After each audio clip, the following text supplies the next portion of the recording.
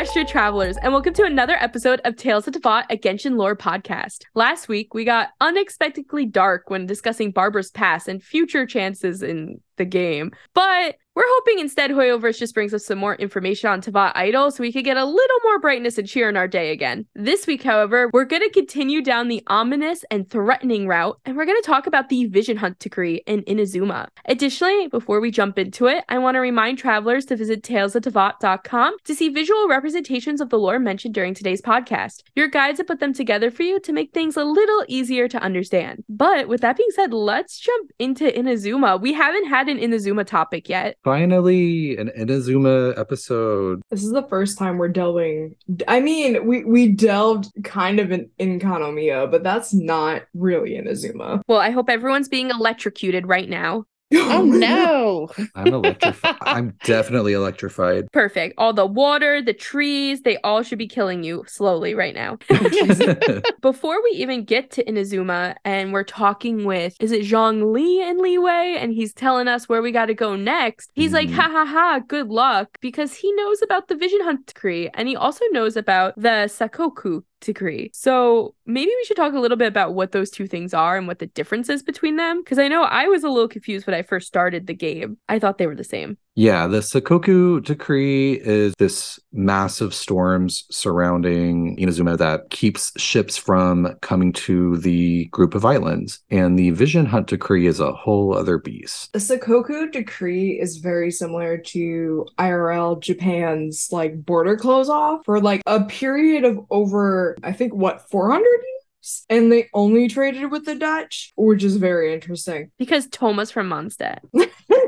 Exactly. It's very similar. The borders are closed. No one in, no one out. Right. Wait, so I guess I'm a little confused. So the Sakoku decree, it closes the borders, but there's a storm surrounding it, right? So Yes. Ships can't get in, but like also once they get there, people are also sort of like turned away, right? Mm-hmm. Well, they have to come into Rito. Anybody who does actually make it through, because Beta makes it through with her merchant ship and stuff like that. And they have to pay extraordinarily high sums of money to be able to stay, or else they get kicked back out. And all this stuff basically to keep a lot of control on the goods. The people who do not have to worry about any of this, though, are the Fatui and the Shneznayan diplomats. They have, yes. So Super they were sus. able to get around this, and they can just come and go as they please. But the storm that's actually out there, Raiden Shogun actually creates it specifically to keep people out. It's like, she was like, having a law about it isn't enough. I need to really show these people I mean business. You know, it's interesting because the more we learn about the story and the Vision Hunt decree, you start to realize how little Raiden may have had actually to do with any of this, mainly because there's always, when anything happens in any parts of this game, there's always some kind of Fatui or Shnezayan connection. But like the Tenryo Commission and the other, I all of a sudden just forgot the names. Tenryo, Kanjo, and Yashiro. Yeah, and what do they equal? The three branches of government in the U.S. Have you heard of them? No, I'm just... No. I mean, they are have the a name, though. They branches. call them something. They're part of the shogunate, right? Yes, the shogunate. Thank you. Yes, it's the shogunate. That's the word. I got you. Thank you, Inuyasha. But also, like, when you say Raiden, who do you mean? First of all, it's Raiden. Wow. It is. It's God, Raiden. Tiff, get it right. So we were talking about the Sakoku decree. And then the other thing that we mentioned was the Vision Hunt decree. And the Vision Hunt decree is something that was established by the Raiden Shogun to basically steal all of the visions of people that have them from Inazuma. And that leads us into the Raiden Shogun. And who is this that's pulling all of these strings and making all of these decisions? Before we give a little explanation of who she is, I also just want to point out that we are also going by what we are told in the story from the beginning. We're led to believe that it's all the Raiden Shogun that's behind all of this, but there are others who are kind of pulling some strings as well. So from this point on, spoilers for the entirety of the Inazuma Archon quest. Yeah, this is your last chance to jump ship, so. Yeah, or else I'm just gonna blow your ears off with spoilers. So, like, get fucked. I don't know. So, when we say Raiden Shogun is a puppet created by the Electro Archon of Inazuma currently. The Raiden Shogun is a puppet that she created to watch over Inazuma while meditates in the plane of euthymia. Did I say that right? Yes, rare. And she is there trying to figure out a way to reach eternity. And the Raiden Shogun is programmed by her to honestly be a hard ass. And the Raiden Shogun technically is the one who started the Vision Hunt decree, but she was convinced by the Fatui and the Tenryou Commission, if I'm not wrong. You are correct. Yeah, and just a little more backstory. The Electro Archon, she was originally the sister of a different Electro Archon named Makoto, which we'll get into that in a different episode. And she becomes the Electro Archon after the events of the Cataclysm, or the Cataclysy, if you will. She decides that she wants to go to this plane of euthymia and meditate on the idea of eternity. So she decides she needs a figurehead, a puppet, to play her role in society while she is like off in the spiritual realm. And so she creates this puppet, and actually the first puppet she makes is, spoiler alert, Scaramouche. So Scaramouche is, for all intents and purposes, A's child, sort of like Albedo was created by Gold. Just a bunch of homunculus babies. Yeah, so Scaramouche was the first puppet, and then A decided, I don't like that. So she created another one that actually looks like her and the image that she liked, I guess, better, and that was who became the Raiden Shogun. She goes, I look good as shit. Why did I make this little emo boy? Yeah, I'm assuming that that's a form that she just made up, just sort of like Venti is like a form that Barbados made up. I'll just throw it at the wall, see if it sticks. She's like, well, the Scaramouche body didn't really suit me, so let me be like this hot woman with a pole arm. Don't forget, she got pole arm, but she got them sword titties. Another interesting part of that is that while the Raiden Shogun is the figurehead, like B said, I still really is making I always say I. It's A, yeah. IOU. AI. Maybe that's what the puppet is. The puppet's actually AI. We have figured it all out. I think so. So A is still making the decision. They still have to like go back to her and like talk to her and get her to sign the checks and that kind of thing. And there's a whole piece that we do within the story of how we actually get to go talk to her as well, where we have to get like, almost like a permission slip from Yaimiko to be able to speak with her. But she is still making the decisions. But on top of having the puppet of the Raiden Shogun, she also has the shogunate that is made up of 3 commissions: the Tenryou, the Kanju, and the Yoshiro commissions. And these groups are the ones who are more so like the arms of the government that's taking care of everything in Inazuma, with the Tenryou kind of being a little bit more in the forefront. They're the ones who are actually taking the visions. They have a little bit more of a badass kind of a side to it. They're sort of like the police, right? The Tenryou Commission. Yeah. Yeah. And some characters that are in the Tenryou Commission is Kujo Sara, but also, isn't Heizo? Yeah, Heizo is a detective for the Tenryou Commission. Those are 2 characters in there too. So, and then what are the other ones? So there's the Yoshiro Commission, right? Which is the culture, which is head by the Kamisato clan, which is Ayato's thing. And then you also have Ayaka, his sister, the better one, the better sibling. Ayato is so sus to me. Don't forget Toma, the house husband. Yes, Toma, my house husband. Wow. I share him with Ayato. I'm not greedy. Everyone can have a piece of Toma, just like a small piece. Not according to bees.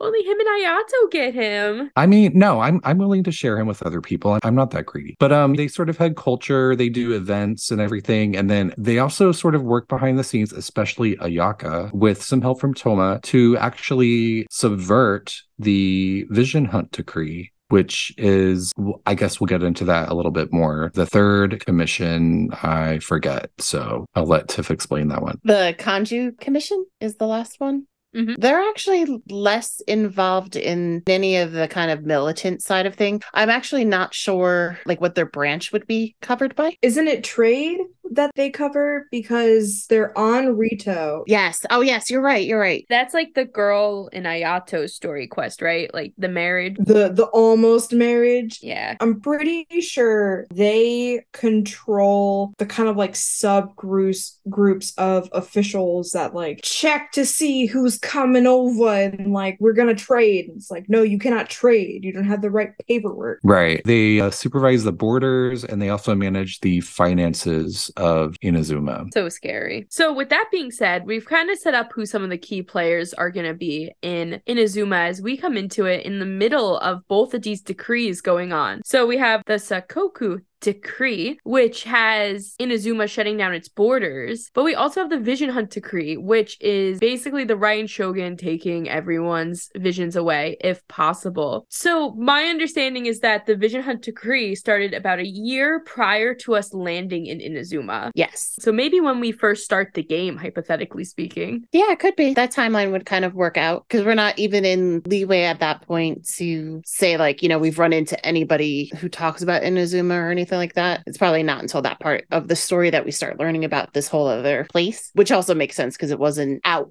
in the very beginning as well. I have a sneaky suspicion, follow me down this rabbit hole, of like, so we know Captain Varka leaves about a year before the events, like the concurrent events of the game when we, you know, wake up and we're like, oh, what's this? I have a feeling that's probably also the exact same time Sakoku Decree as well as the Vision Hunt Decree came about. So like it seems a lot of shit started to happen a year before we woke up. Yeah, because we brought the fire. Yeah, we did. We didn't start the fire. It was always burning since the world been turning. Since Paimon found us in like a Yeah. little egg in the middle of the water. Paimon started the fire.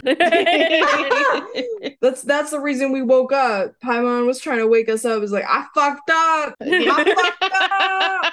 It's like, I need your help and I feel like you might be able to help me, please.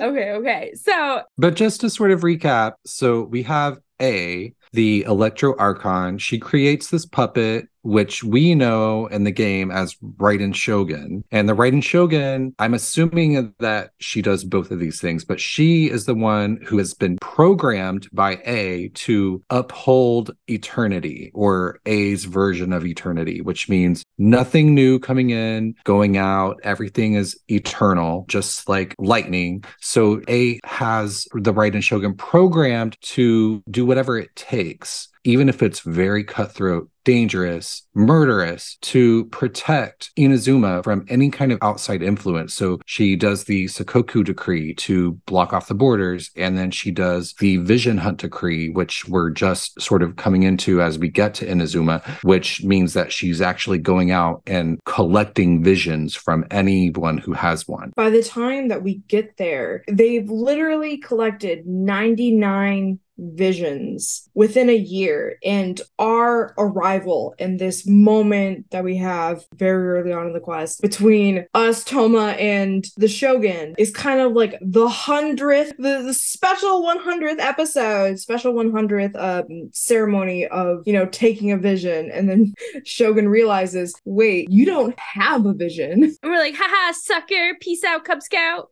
Exactly. This is why we are the MC, my guy. So now we're going to take Toma's. Well, they wanted to take Toma's, but then they saw us and they were like, we could just put you in the statue. Anyway. So like Al said, you know, the decree has been going on for about a year. We show up to Inazuma, we find out about it, and the first thing we do in regards to the decree is run into Yoimiya. So Toma brings us to Yoimiya, who needs help, and Yoimiya is hiding people in the basement of her father's fireworks shop who have visions, trying to protect them and trying to help them get out. And she's also working with someone that's creating fake visions, so when they get their visions taken from them them, it's not even their actual vision. So there's a lot going on, and there's a lot of uproar amongst the people in Inazuma. And I think it's really important maybe to look into some of the characters we all know who have been affected by this decree and who hasn't been, because it's my understanding that people who worked closely with any part of the Tri-Commission weren't affected by this, like Kujo Sera, Haizu, Ayaka, Ayato, like none of them were running any risk of losing their visions per se, which makes me very interested in why Toma was at risk of losing his vision, since he does work so closely with the Kamisatos. I guess because he works with the family, not the commission, perhaps? They were like, you a maid? Mm-hmm. And could also lead into why they were using him even for the Vision Hunt ceremony, which was that big ceremony for the 100th, to almost be a little bit of a look, we can even take his. He's also very much a public figure, and he sort of serves as a public face of the Yashiro Commission. So I always assumed that the Tenryou Commission was getting sort of wise to the fact that the Yashiro Commission was a part of this rebellion that was building against the Vision Hunt Decree, which ties into the main part of the rebellion in Watatsumi Island, led by Kokomi, which we can get into later. But Toma is, he's sort of like the ambassador of the Yashiro Commission and is a public face of Ayato and Ayaka. So it makes sense to me that he was sort of public enemy number one of the Tenryou Commission to sort of send a message of, hey, we're not going to put up with this anymore. Like, you have a vision, we're going to take it. And your little rebellion is going to stop right here. I'd also like to backtrack for a second. For travelers who haven't done the Inazuma storyline in a while, or maybe just finished it and are a little confused of the timeline, we kind of jumped. So we start off talking with Toma, who brings us to Yoimiya. We help Yoimiya with a few things, helping people escape. And then we find out one day that Toma has been taken in. Ayaka comes in and tells us that they have taken Toma and that they are going to take Toma's vision away. And there is this huge badass cutscene of the traveler interrupting this 100th vision ceremony and trying to kick Shogun's ass, kind of getting their ass kicked, but getting Toma's vision back at least. And there's a lot of stuff in between, but we'll keep it at that for now. And Toma helps us escape. So cute. Picks us up, basically. Helps us run away. And Toma is then forced to go into hiding. And in-game, anytime you go really close to the Tenryou Commission, the, police basically try to arrest you, and you always get, kicked out. So the Vision Hunt Decree, they're taking very seriously. And we basically came in and screwed up their big celebration ceremony for it. So we have become public enemy number one in the game at this point. Like always. Like always. We're always the star of the story. They're taking these visions and putting them on a statue. Mm-hmm. And that statue is very interesting, too. It's the omnipresent god. And that's where the ceremony is set to take place, too, is right in front of that big statue that's kind of set up and has, as you first go to Inazuma, you see all of the visions kind of scattered across them and stuff like that. Mm-hmm. The cool parts about that statue is outside of the fact that it has a look that's kind of similar to the little figure that we see in the Welkin Moon, which is interesting just because it is the omnipresent god. She also has an emblem on her chest it looks like a necklace that actually looks like the Eye of the Storm, which is, also kind of cool because it's is that kind of what's going on in the ocean? Actually the storm itself, but it's also on its little platform. And we don't know if that means it was still being built or if it was broken, because we're able to go underneath it and see there's something wrong. So we're not sure if it's because this was built somewhere else and imported, or if it was built there and, just needs to be repaired. And the part that I think is important that leads to why it's even makes a difference of where it comes from is because in the background of our whole story that we're talking about, the Fatui and the Snezhnaya diplomats are always still involved back there. So is it something that they actually even brought in? Wow. I never even thought of that. So you're saying that Snezhnaya might have created the statue and sent it to Inazuma? Yes. because the Fatui is actually really to blame when it comes down to the Vision Hunt decree. While it bodes well for A's whole idea of eternity, they want to sell their delusions. They just want to Right. market for their delusions. So what's the best way to do that? Make them illegal. People have to get the delusions instead. So it's all kind of like a part of a scheme for them. And there's actually some people, I don't know if it's an actual part in the story or if it's a theory that A actually knows that the Fatui is behind it when she's kind of signing off on all of this stuff, but that she feels like the visions would interrupt with eternity and keeping things status quo in the nations. So she's kind of like, yeah, all right, well, let's just let this go through. But she knows that there's something going on in the background. I love that this game just keeps on trolling Russia. I hope they never stop. But also, oh my god, okay, so big ass theory time. I love the theory that the Fatui are actually like, well, not the Fatui, but the Harbingers specifically are trying to go against Celestia, like that idea of a theory. What if the omnipresent god is supposed to, like, they're doing it to create conflict, and you have this statue of an omnipresent god that's kind of like a hated thing because people's visions are being taken away. People hate it, so they hate the omnipresent god, who is the goddamn sustainer of heavenly principles. And that's the theory. But I know I keep interjecting with like random theories, but that could be, subterfuge that they try and do and see how that works in Inazuma. And that way they can even get more people to join their cause, which they kind of do. Yeah, I mean, I don't want to bring up the first death in the game. Wow. Wait, is it the first death? Yeah. Like, oh, The yeah. first character death. First you bring up dead kids last week. Now you're bringing up the first character death. Oh God. Oh God, I'm so sorry. Yeah, what is it with you, B? Brendan, are you going to start paying for my therapy? I'm a fun crusher. I'm a fun crusher. Wow. I Crush see. that fun. Crush that. I will say I did cry at this scene because it's devastating. But Bees, if you want to take it and explain. No, I don't want to explain. Bean's like, no, that's where I'm putting my foot down. We are not going No. into that. No, we can't. We gotta go back. So No! yes. So I want to go back real quick to Visions. So I think it's really interesting that the omnipresent god is someone that no one really knows who they are. And what's very interesting when we see this omnipresent god statue is that we can actually see the visions in it. One of the visions we see on there is Ito's, and there are a few other ones on there that we don't recognize. Additionally, later down the road at the very end of the Inazuma storyline, the Traveler is lent the power of the ambition of all the people who lost their visions during the decree. And we're able to use those powers and that inspiration to help us fight and win our fight, right? I'm not going to say with who, I'm not going to say with what, for those of you who haven't done it yet. But are there any other characters we know who have lost their visions? I know Ito lost his, and it was like he lost it, but then stole it back and then got it taken again. Very Ito. Mm-hmm. He still wants vengeance. He's channeling his inner Eula and still wants vengeance on Kujo Sara. He wants a rematch.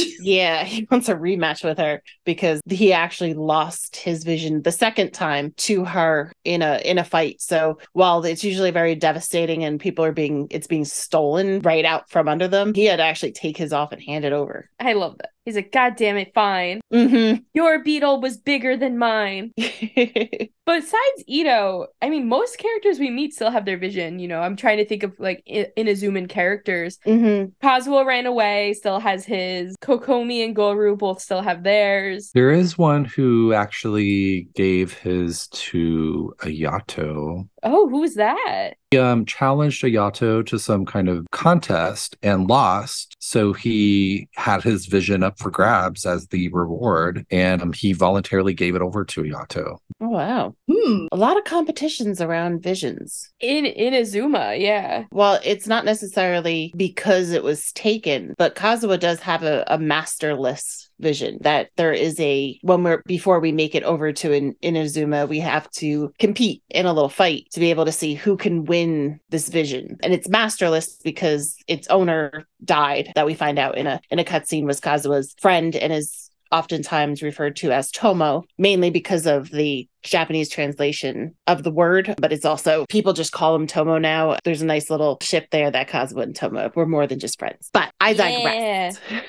Boy, friends, I want more friends. Tomo. I want so much more Tomo because that story is Same. just, it's so good. But it's Tomo short, Tomodachi, which means friend. He was killed. Kazuha steals the vision, runs off with it, and then wants to see if he can almost like reanimate it, which he does find out that he can't. Like, you can't just give the vision to somebody and they're just gonna be able to take it and wear it and do all the good stuff with it. Right. But he can reactivate it. Yes. We'll talk about that in a minute, but continue on. Sorry. So yeah, we do find out that there is a way to reawaken it. It's just not necessarily, it's somebody who was not granted one cannot use it. Kind of even going back to with Yanfei, who was trying to see how much it was worth when she was measuring it on scales that we talked about a few weeks ago. The visions are very targeted toward the owners or just the people who have been deemed special enough to have them. You can go buy yourself a delusion, but not a vision. Yeah, can we talk about like what a vision is? And I mean, if Mariah were here, she would just say it's a vision of love. But since she's not, I didn't know where you're going with that. Wait. I was like, who's Mariah? Mariah Carey? The Mariah, all I want for Christmas? I mean, I had a vision of love. You do have a vision of love. And it was all that you've given to me. So my vision of love is Kazuha and Tomo. Exactly. I think Mariah is a part of the Koyoverse. We're going to make that happen somehow. So a vision is given to people. We've mentioned it a couple of times too in other episodes, where a vision is granted upon people who are worthy, who have this ambition, who usually do something pretty miraculous, I guess you could say. Miraculous. Sometimes it's a little more blasé. Some people do something really cool. Other people, just like Barbara, just like we mentioned last week, just wakes up with one in her hand. A lot of people just wake up with them in their hand or like Yeah. open their eyes and have one. It's like, whoa. Ichigo woke up and it was under his ass. Yeah. And it's this ornamental gem, and most of the characters have them attached, to their clothes or something upon their body. It channels the elemental energy. That's how they channel their element. So it's sort of described to us as something that is based on their ambition, which we find out in Inazuma. Unless you have an animo vision, you just have to have a dead friend then. Right. You either have a dead friend, which gives you animo, or you're ambitious in some way. Mm-hmm. After experiencing some kind of moment of ambition, you are granted sometimes a vision or this ornamental gem by Celestia. And for a long time, everyone thought that it was the actual gods or the archons of each element that was granting these. So people thought that Venti was the one giving out these animo visions, and Zhongli was giving out the Geo visions, and the Raiden Shogun or A was giving out the Electro visions. But that is not true, which we find out from A, because A explains to us that these were not given out by her. In fact, during the Vision Hunt decree, there were no new Electro visions given out. Which kind of led people to think that she was actually giving them out because she was busy with locking up Inazuma, Mm-hmm. and taking away everybody's Mhm. visions. It almost leads to the fact that you would think that she was responsible for it. Yeah, and I also think something really important to note too when it comes to that is that a lot of the people of Tavat are still under the impression that the gods are giving out the visions. Like, us as the player, we're privy to a lot of information as the traveler. And so we find out that, these gods aren't giving out the visions, but like you guys just said, people assume A must be giving them out because there are no new Electro visions in that year. And I think one of you guys was telling me that Sumeru is even like researching it and trying to figure it out. Yeah, the academia in Sumeru does a bunch of research, and we're trying to figure out, because of the phenomenon of the fact that the Electro vision stopped being given out during the Vision Hunt decree, decree. You can kind of assume that the academia actually may already know that they come through Celestia or a higher being. It's whomever it is, the omnipresent God, whomever this is that's giving them out. But they kind of take a little look and go, well, why aren't they being given out now? So it must be or Raiden Shogun who's giving these out, and not just because, like, why else would they just randomly stop? Right. But when you look at A's voice lines, one of them says, really, so in all this time, no new Electrovisions have appeared in the outside world. Well, what can I say on this topic is subject to certain constraints, but contracts with Zhongli. It is not by my will that visions are granted or denied. The key is people's desire, and, well, there's another side to it too. This voice line blew my mind because she's saying that what she can say on this topic is subject to certain constraints. And then she says the key is people's desire, and, well, there's another side to it too. And she doesn't say anything about it. So this is really like leading me to believe that all of the archons are muted by some kind of power. Like they are not allowed to talk about Celestia, because we know that these visions are being granted by Celestia in some way, because that's confirmed by Venti at the very end of the Mondstadt questline. A is really confirming that, like, well, we're not giving out the visions. That's happening in Celestia, but I can't talk about it. And why can't she talk about it? And that sort of makes me almost forgive Venti and Zhongli for not telling us anything about Celestia or visions, really. They have an NDA with the Sustainable Memory Principles. Yeah. aka Mihoyo. Hoyoverse has the NDA. I hope one day that I come into this recording and find some kind of connection back to the Fatui. I'm not going to make one up, but I'm going to find it. So you think, what do you mean? You think the Fatui? I think that there's something, like, I don't know, there's just to me, Celestia from the very beginning always seemed like, it was heaven. It's where all these like happy gods and they're just taking care of everybody. I mean, until I realized that they threw a freaking nail down on a mountain, killed a bunch of people. Then it was like, maybe they're not so nice. So then it made me think of like Mount Olympus and all the, Greek gods kind of all hanging out in a court together and just being jerks. Venti actually has a really interesting line about the Tsaritsa and how they used to be in communication until 500 years ago. And he sort of makes it seem like something happened to her that changed her. And now she won't talk to him. The Tsaritsa? Now the Tsaritsa, that's the Cryo Archon. Okay. Yeah, the leader of the Harbingers. Well, that's why there's a lot of like debate out there that like the Tsaritsa like lost a loved one, or possibly like someone probably died in the cataclysm that she cared about. And I know way back when, during our very first episode when we talked about Kaya, we even brought up that there's like some weird chance that the Tsaritsa could be his mom.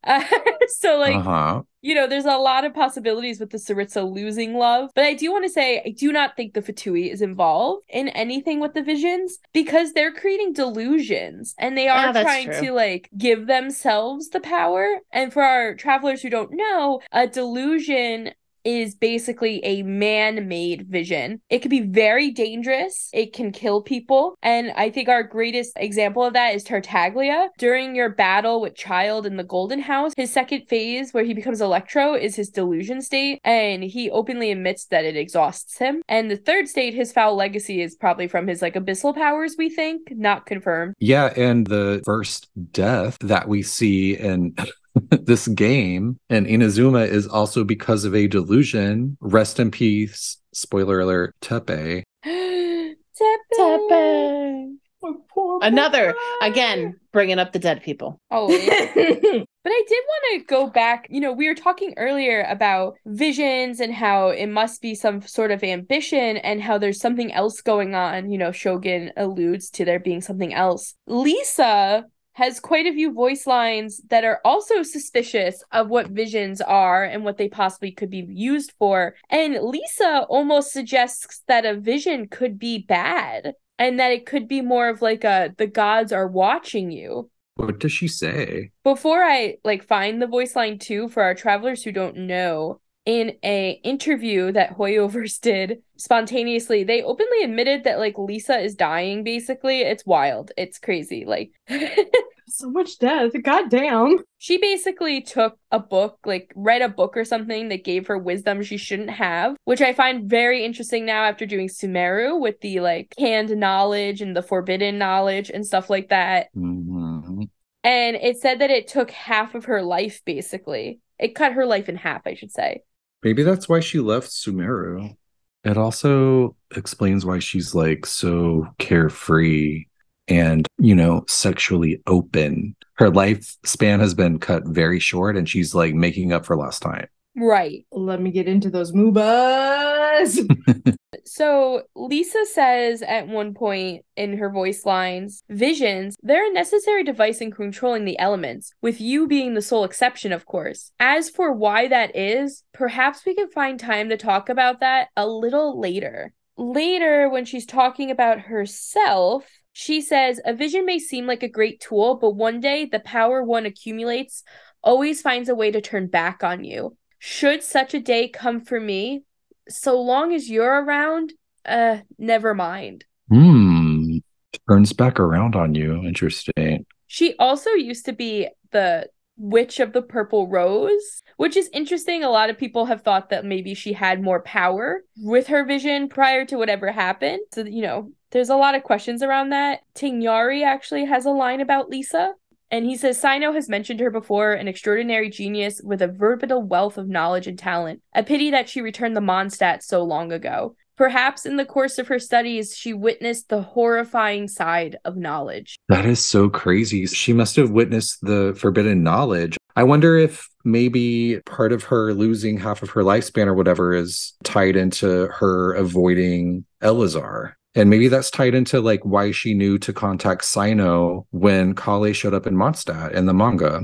I did also want to say that Venti explains to us that people who are granted visions are called allogenes, Allogenes,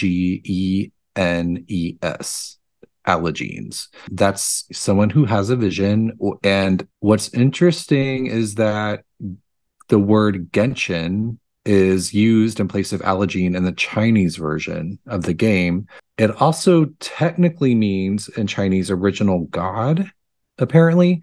So they're sort of using it, I guess. There's some weird translation things going on, but Genshin Impact, the actual title of the game, is sort of referring, some people think, to these humans that have visions, which could become gods. They're sort of demigods. That's interesting. Ooh. Well, you know, I think what's really important here too, and I'm going to backtrack again, and I apologize for that. But Brandon, you had mentioned that there's some weird things going on with Celestia, and it seems like there's a contract in place here. And there's a lot of talk out there that, you know, Celestia might like Skynail Inuzuba. It would what? Skynail! Because basically the Ryan Shogun was going against some of the main principles of Celestia, which is like, you don't mess with Celestia, you know, which you were saying earlier, that they must have some contract with Celestia that's keeping them from talking about Celestia. Well, I actually read that A is among the Archons, she's actually the closest to upholding the properties of the sustainer of heavenly principles. Like her whole euthymia, like eternity thing is like the closest that an Archon can get to heavenly principles. How is that so though, if she's breaking one of those main rules, which is like you can't mess with the flow of time and life? Good question. Like her searching for eternity is like the exact opposite of what the Celestia want. So that's really interesting. I mean, did they know what she wanted? So that's like the big question, right? Is does Celestia really know what the Raiden Shogun has been doing? Do they know that A, she's on this hunt for eternity, but B, that she was removing visions from people when she's supposed to be, you know, she knows so much about it from Celestia, and she's supposed to be backing Celestia up. And I think that also goes back to what I think Tiff mentioned it. The Vision Hunt decree was not A at all. It was the Raiden Shogun being convinced by the Tenryou Commission and the Fatui. And in the end, A had no idea what was going on because she's out meditating, you know, on like a retreat and has no idea what's happening and has programmed the Raiden Shogun to protect eternity at all costs. So when the Raiden Shogun is approached by the Fatui and the Tenryou Commission, she is convinced that this is the right thing to do. So there's also a part of it that's like, Inazuma may have been going against Celestia, but A didn't know that. So maybe you're right, A is the closest to the gods, but her nation isn't. And I always sort of took it as the Vision Hunt decree only started a year ago. So maybe Celestia hasn't really caught on or noticed yet in terms of, something afoul happening. Now I was under the impression actually that I does actually know what's going on. That where the Raiden Shogun is the one who's, the enforcer and making sure it's happening, that she actually does know. She doesn't care, but she knows. Oh, I was always under the impression that, since she programmed the Shogun, that she was just kind of like living in oblivion. And because when we go to the final battle of Inazuma, we fight the Shogun first. And then we go back and, we fight Signora, but we go to fight the Shogun and then get transported into the plane of Euthymia. And I think us causing it like a ruckus is really only what gets us to the plane of Euthymia. I don't think if Signora also hadn't died, that we would have ended up there. Yeah. But I could be wrong though. I just always assumed A was just like maybe she had an idea that something was happening, but just didn't care. Yeah,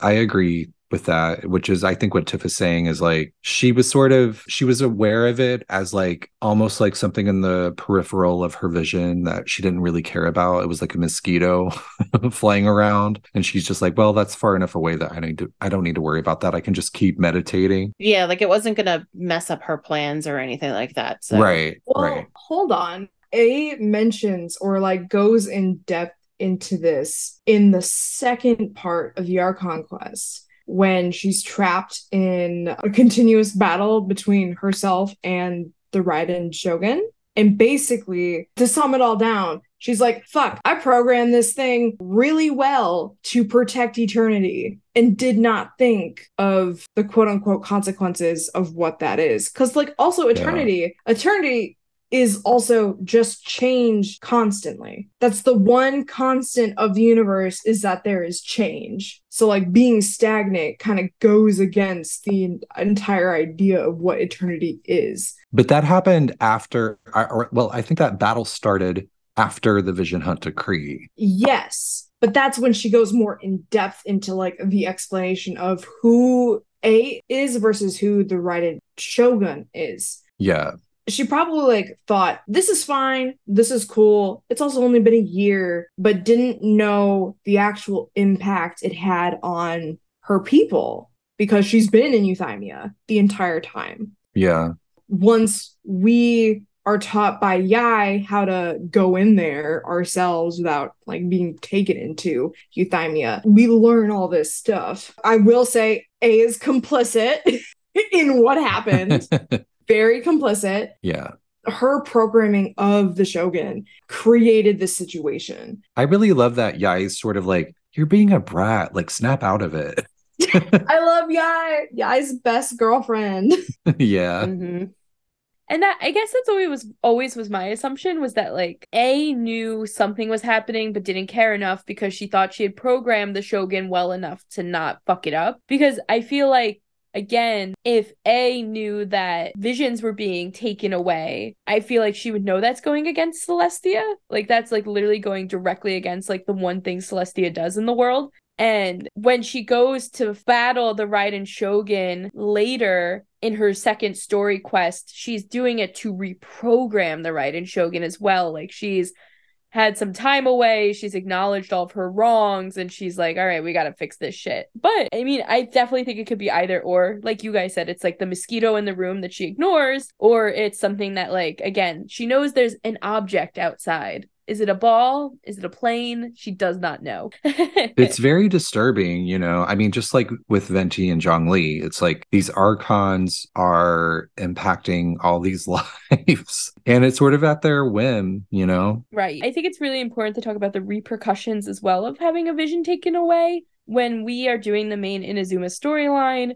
we go down this whole like path of meeting 3 separate people who have had their visions taken away.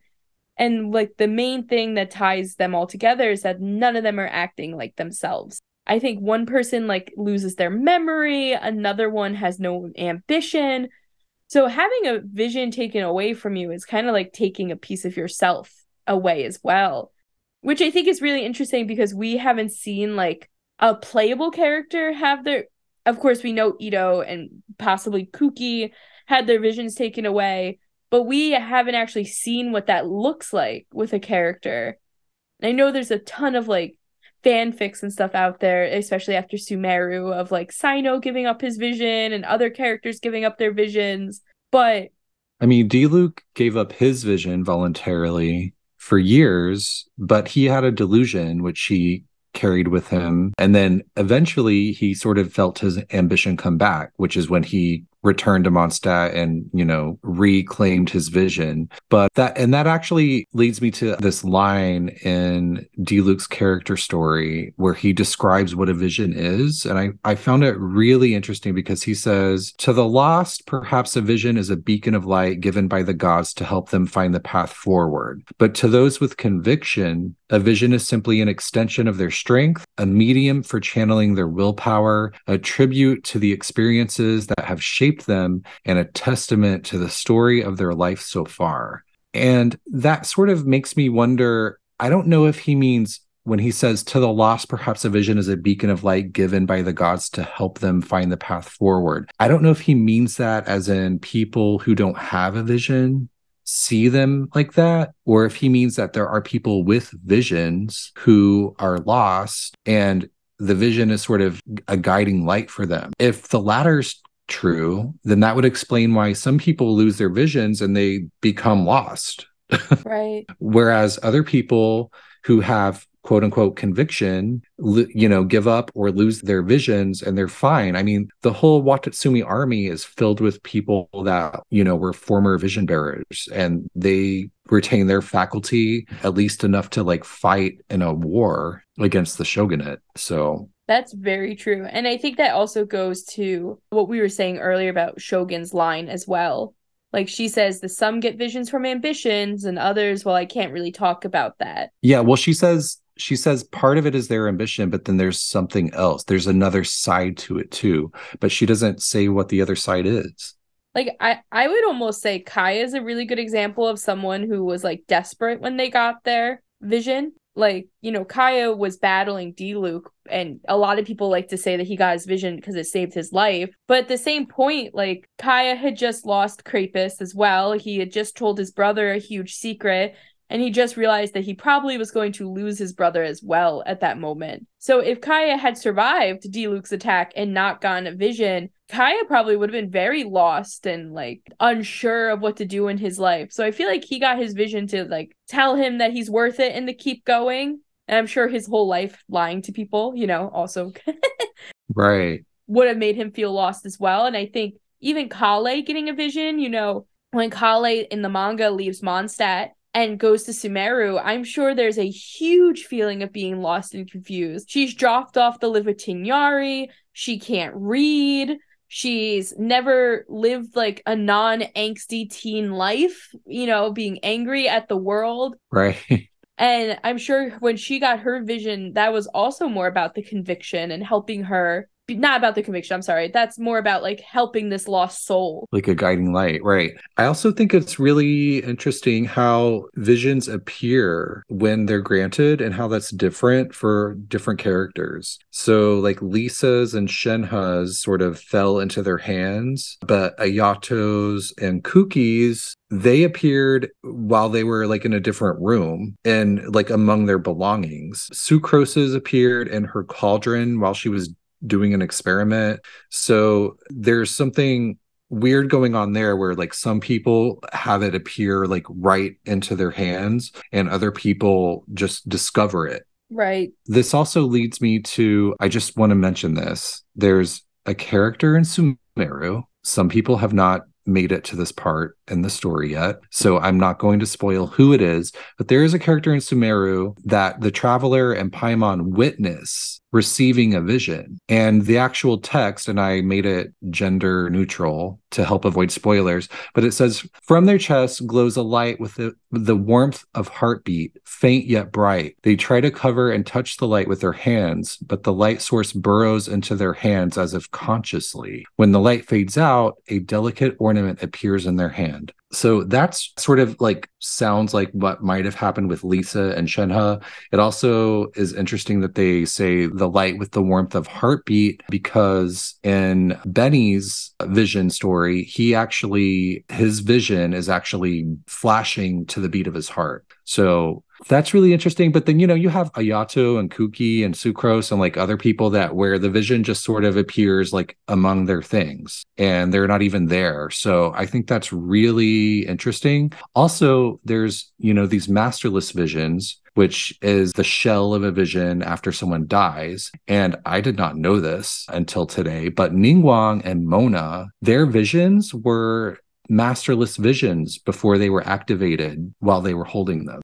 I knew that about Mona's, but not about Ningguang. Yeah. Ningguang was like, I could sell this. Like, I could make so much money off of this. And then while she's thinking that, it activates. It's like, bitch, don't sell me. Well, I mean, that's Ningguang's ambition, right? She wants to make money. And then Mona, she was given a masterless vision from her teacher as a teaching aid and was carrying it around with her until it activated. And then, of course, you have Kazuha, who has a masterless vision of his dead friend, quote unquote friend. We all know it's his boyfriend. That activates, during the finale of Inazuma, but it only activates temporarily, which makes us wonder if maybe that's because he already has a vision. Mm-hmm. So maybe you can resonate with a vision permanently if you don't already have one, but only temporarily if you already have one. That's very interesting. And, I was just thinking about all the different ways people get visions too. Haya and Ayaka both got theirs in fights with their brothers, which is also interesting. Like, there's that essence of like, you can get it in a battle of sorts. Like, Ayaka was training, Haya was gonna die, but they both still got it while mid-fight too, which is crazy. Like, that can just happen. Like, imagine being in the middle of a war and like a beautiful little glass ornament falls to your hand and protects you, and now you have fire powers. Like, what the hell? But Right. Also, there's a few people in the game who kind of are like, I expected to get a vision,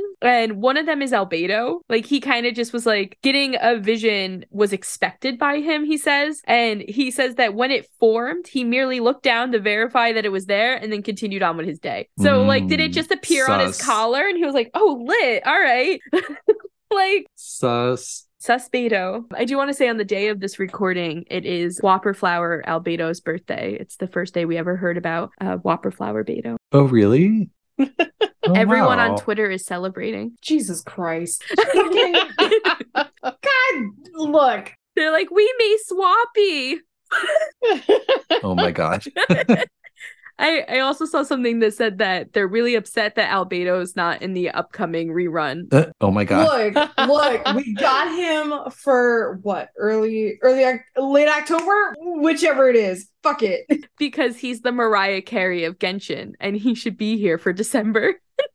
Just like a storyline with him, like, I'm biased, obviously. Mariah is all up in this episode. I know, is she? Jesus.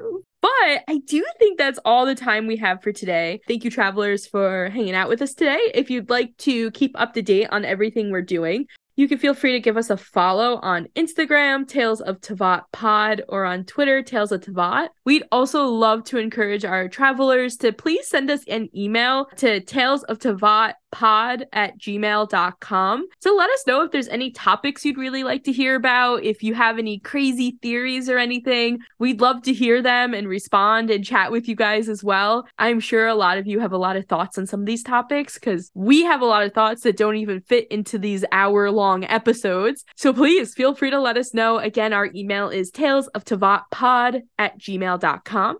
Next week, we're going to be talking about the most Tartagalicious man in the world, Childe, Ajax, and Tartaglia, the 3 named ginger boy harbinger with a cute brother. So I hope we get to see you guys next week when we talk about some fun angst. And otherwise, travelers, safe journeys. We'll see you next time. Bye, Electro Nerds.